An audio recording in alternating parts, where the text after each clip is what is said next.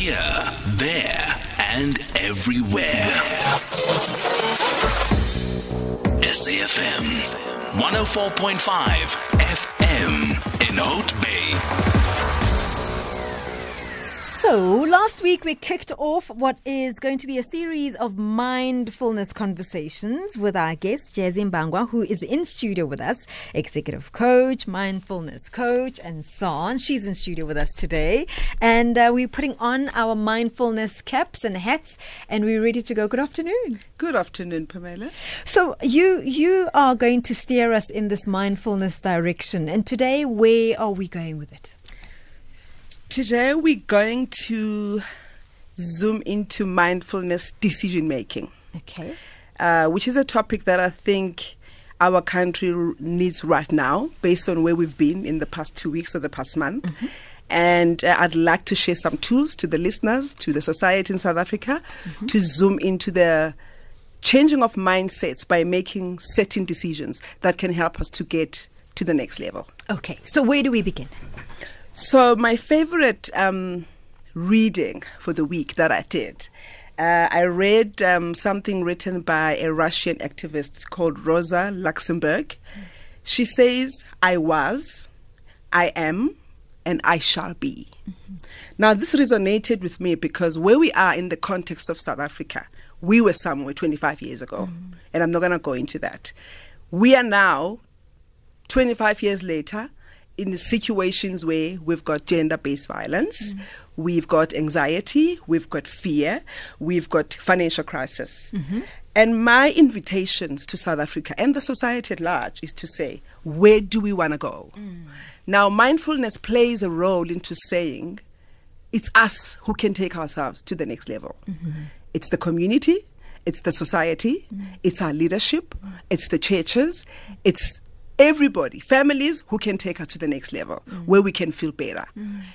The one thing that I like is that last week, me and you were feeling very heavy. Yes. This week, it has shifted. Not that we are less heavier, but we've sort of consciously thought about what happened. We know how wrong it was, but we've shifted a little bit to a better space. So my invitations to South Africans is to say, let's open our eyes. Let's be more aware.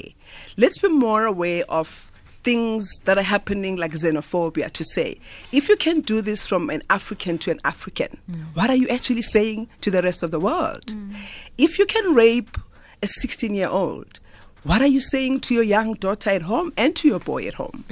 So today I want us to really take a deep dive into mindfulness decision making, which we can make ourselves, and nobody else can enforce those decisions. So then, how do you impart that onto somebody who may not embrace that, in the sense that people who do these criminal things, you know, how are we going to get them to start thinking differently? I don't know if somebody who's going to rape somebody thinks about how the world thinks of that act. How do we start instilling that in getting all of us to be a bit more conscious about what we're doing and its impact to, you know, myself, to my community, my family, and so on? How do I start doing that, and so that I can also then look at my fellow colleagues and say, you know, let's start doing this together? I like your question, because it's one of the things in mindfulness is that we need to look at multi-dimensions from different perspectives. So me and you can sit here, we're not criminals, but somebody out there who's listening is a rapist, maybe, is a criminal, or is thinking about doing it, or is suicidal. Now, Pamela, it's very critical, because mindfulness decision making zooms into the self first. It's got to be the self first. It's like if you're an alcoholic, we cannot force you to go to rehab. It has to come from you. So I'm going to speak very quickly about 8 dimensions of mindfulness decision making. The first one is mindfulness of self, being aware that you've got a problem or you need a solution. The second one, which talks to mindfulness in the workplace, People in the workplace are suffering. People in the workplace are being retrenched. People in the workplace, salaries are being cut. And those are affecting families directly. It's going to impact directly into families in society. Therefore, in the workplace, you also have to make a decision to empower yourself, using tools to read, to upskill yourself, to resign and go and be creative, to start a business if that's what you want. And then we talk about mindfulness of empowering of knowledge. So now mindfulness of knowledge is the best for me because you can read. If even if you're not educated, read something, empower yourself, get the tools, because there's internet, there's social media, there's physical books that you can read, there's conversations that you can be part of in the community, and mindfulness of politics. I think that's also quite critical, because I think there's a disconnect in South Africa from a decision-making perspective where our leaders make decisions in Likhotlas and all sorts of places. However, I'm not sure if it filters down to us as citizens in South Africa to understand what are they trying to achieve. Yes, great. We've made inroads in terms of integration racially and building infrastructure, but it's not enough. When our children are going to be killed and there'll be a delayed response and things like that, we get very impatient. And mindfulness also of the future aspirations. I spoke about in the beginning about where we were, where we are, and where we want to go. And those aspirations need all of us to collaborate, to talk about where do we want to go as a country. Lastly, mindfulness of the world. You got to be aware of what's happening around you. What's happening in South Africa is probably not unique to what's happening around the world, or in Africa, or in Europe, or in the US. However, what's our flavor? How do we come together as a leadership and as a society to sort out these issues? Okay, let's take your reaction to that. 0891 104 207. Does that resonate with you? Are you having difficulty with any of it? I'd love to engage with you on 0891 104 207. Mindfulness, decision-making mindfulness is what we're discussing today. SAFM, setting the nationwide agenda daily. All right, so we're back with our coach, mindfulness coach, life coach, Jazzy Mbangwa, and we're discussing mindfulness decision-making. I did ask for your call, so let me quickly go to James before we continue the conversation. James, you're calling from Cape Town. Hi. Yes, hi, Pamela. Can you hear me correctly? I can hear you loud and clear. Thanks, James. All right. Sorry, man, I will be bringing something that I heard from Sakina's show, but I think it ties up with what you guys are talking about. Is that fine? That's okay. Go ahead. Oh, all right. So I was listening to this clip of the president. He went to this place where this young girl was raped. And then, when I listened to what his solution was, this is what we hear almost every day on the radios, on the news. The women are raped every day, the women are killed every day. And him, instead of calling the crime, he comes up with a solution that they're going to do something for the family. To me, it seems as if he's trying to fix the mess of his comrade. Now this family, instead of opening a case against his comrade, they will have to accept what the government has to do for them now to fix up the so-called living condition. And on the other hand, you have this thing Panyaza Lesufi did. The man beat up another man, and then he died, and he tried to give them this money. 50,000 rand, yes. Yeah. So, and then he actually went against that. He opened a crowdfunding, if I'm correct. Yes. So now the family has the option to go to the police now, because they don't need that money that this guy tried to offer now. So they have that option now of going to the police and open a case against this person now. So what are your thoughts on both of the issues? You've told me about what you think about the president's reaction. What did you think about Panyaza Lesufi's reaction? I think he did a good thing in a way, because now the family has the option to go to the police and open the case against this person, because the money that this guy tried to offer, it was like a settlement or keep your mouth shut kind of a money. Now they don't need to take this money from this guy. I think actually they had accepted the money. I think they had accepted the money actually. No. What I heard from the news today is I might be wrong, but as far as I know, is that they were in the position of accepting the money because maybe they don't have they need that money obviously for the funeral and other things. But Panyaza Lesufi came on board and then he counteracted that thing. So I think now they have the option to go to the police and then open instead of what our president did. This really gave me a tear hearing what the president did. Trying to me, it seems like he's trying to cover what his comrade did. James saying Cape Town. What do you want to say to that, Jazzy? Complex. You were speaking about mindfulness of politics as well. Yes, I always shy away from politics, especially in public, because we debate a lot in my household with politics, and and from my perspective, from where I'm sitting, I mean, he's speaking about the president and Panyaza, Comrade Panyaza. Perhaps what they're doing with those situations that the guy has mentioned is that are correct for that particular moment, but in a bigger context, when your child is raped and your child dies the way that it happened last week, I don't think money can even bring back the child. I mean, I think it's just one of those things that, yes, great, you've got the money, but the pain will never go away.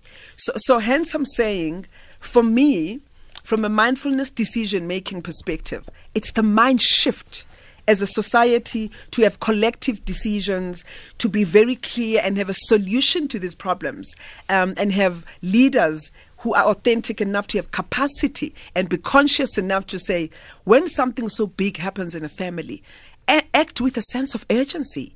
Be there in the flesh, not to give money, because people, some do want money, but some want you to be there to make you feel part of something big, which is a society that we live on, So that's my answer to the brother who just called. All right, we'll continue to take your calls, and I do see you, Kalana from Cape Town, 0891 104 207 after this. Life Happens with Phemelo Motene on SAFM, leading the conversation. We continue our conversation around mindfulness, and I am with my life coach, my mindfulness coach as well. All sorts of wonderful titles I can give it to her. Jazzy Mbangwa, who is with us in studio, and I did ask for your calls on 0891 104 207. Kalala, you're calling us from Cape Town. Good afternoon. Good afternoon, sister, and good afternoon to your guests. Good afternoon. Good afternoon. I really appreciate the program. If I was listening carefully, if I'm not mistaken, your guest mentioned that the first point is to recognize our problem and work on it. Am I correct? Yes, as in start with the self. Yes, you're absolutely correct. Yes. So I'll put it this way, to recognize oneself as individual first, with the same ideas she has. Then why can't all the South African, I'm talking mostly about men, because to me, men are the problem in South Africa, but they don't want to recognize it. And then this morning, the minister that I have much respect for, Naledi Pandor, just disappointed me when she was asked by Stephen Guzera, are we xenophobic? Then she said, if the media says so, that's what she said, if the media says so. But if we can check out of 70 million South Africans, the view is not going to be the same. How can we fix something? We're talking of raping babies. 9 years, 10 years, 12 years, 16 years. These people don't even know what to do. Innocent people. These are our cousins, our brothers that are raping these little girls. Even raping all the women. Those things happen only in South Africa, I'm sorry.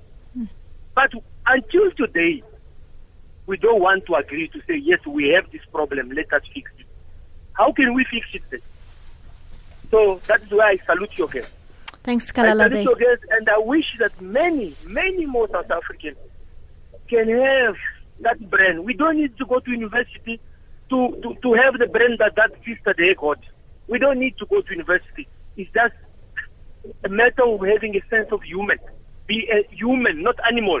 Once one become a human, then we don't need university to understand life. As we just said, we need to recognize ourselves, recognize our problem, then we can fix it. And Okay, we have lost him, unfortunately. Jazzy, let me give you a chance to answer him after we've taken Joe.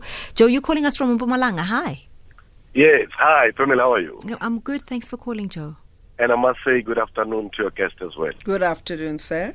Thank you very much. You know, I'm so impressed. Pamela, you are great. So far, can I narrate a certain story, what has just happened? Because you're having a life coach here. And this is what has happened on Sunday, let me say Monday morning, when we woke up, one of my colleagues find a company party that was provided for him to work on was stolen. And he gives me a call and says, no, I cannot find the company car outside here. It must be stolen, and please, can you assist me? And, you know, we are shocked. We pick up a call, we phone the area manager to inform them. They give us an advice to go and open a case in the police station. Here we rush to the police station. We go there. He's busy registering because the car was under his name, you know, to open a case and give the statement of when last did he see the car and whatever. And I'm busy communicating with the area manager to say, can we get the tracker system maybe certificate in terms of where is the car? And the tracker sends us pictures to say, here's the car in Witbank. Now, Witbank from Middleburg, it's about 23 kilos. Here's the specific location where the car is. Now I'm coming to the fact of thinking, and the thinking of ours is so damaged. It's damaged to the core, especially because it's systematic. I go there to the police and I introduce it to say that here's the tracker system says there's the car in Witbank. Yep. Now the response, listen to the response. The police people are saying, yeah, but you see the procedure, we must open the case first and then we'll forward it to the to the forensic, and the forensic will allocate you, you know, someone who will deal specifically with the case. And I'm saying to them, by that time, probably it will be in the afternoon, this car will be stripped off. We need agents, because it's not like I'm saying we suspect that the car might be somewhere in Witbank. We are giving you a specific location to say, as we speak right now, the car is there. Go there. Even if you are saying you want to do... Yes, Pamela. Joe, when you then bring the logic of saying, folks, you know, we can all act right now, what's their response to that? You know, I was shocked because they insist. And this man, the policeman is superior in the office. So the other, subordinates, they are the ones who are, you know, under him, understands and agree with me. But they cannot take decisions, you know, without him agreeing. So the party is there. And let me shock you now. Yeah. While I'm still there, there's a call coming in to say there's Nyaope guys in one of the local schools who are, you know, causing havoc at school. Yeah. And here comes the party, go out. Come, let's go quickly. These Nyaope boys are causing chaos at school. Let's go and attend to that. Now, and I'm thinking, but what is going on in South Africa, honestly? What is the reason for me to pay so much money? This is not my car, but I mean the company is paying the tracker system a certain amount of money every month so that it can assist the police system, the law enforcement agencies to be able to identify quickly. Because this is the simplest way. I'm not saying the car is somewhere around in Witbank. I'm saying here's the location because there's a tracker system that is assisting us to be able to locate the car. But the worst thing now, Pamela, give me advice on this one and tell us what to do, because we opened the case yesterday, and since then we haven't received a response from the police. Wow. Whether they found the car, whether we don't know what is happening. Sure. Joe Mpumalanga, thanks. I'm going to have to leave it there because of time. Jazzy, you want to respond quickly to that? I mean, that is that disconnect you were talking about saying, you know, even in a position of leadership, whatever that is, this policeman in this case, just being mindful of the impact of your decision to everybody else. What I like about police in society is that they are humans like us. So they form part of the society. So when I talk about mindfulness decision making, I'm talking about the police as well, especially them, because I mean, an instance where male or female, you go to the police to report a case and nothing is done about it, is a big crisis. And I'm not here to point fingers at whoever is not doing what they're supposed to do, but they are part of the society. They must take accountability. There must be replications of people who are supposed to be in jobs where we open cases and then the cases get shoved. So it's all a society effort. It's all a collaboration effort. It's all solutionist thinking mode to say, when I go to the police and I report a case and then 24 hours later I come and withdraw the case, why are you withdrawing the case if you went in the first place? You know, so there's just a whole lot of issues that we need to unpack. And I repeat, collectively as a society, including the police themselves. Just a quick one. Once we have started with self, and the previous caller was referring to that, what are the benefits of self? Is that one of the things being recognized by others, that you're doing work yourself so that we can rub off on the others?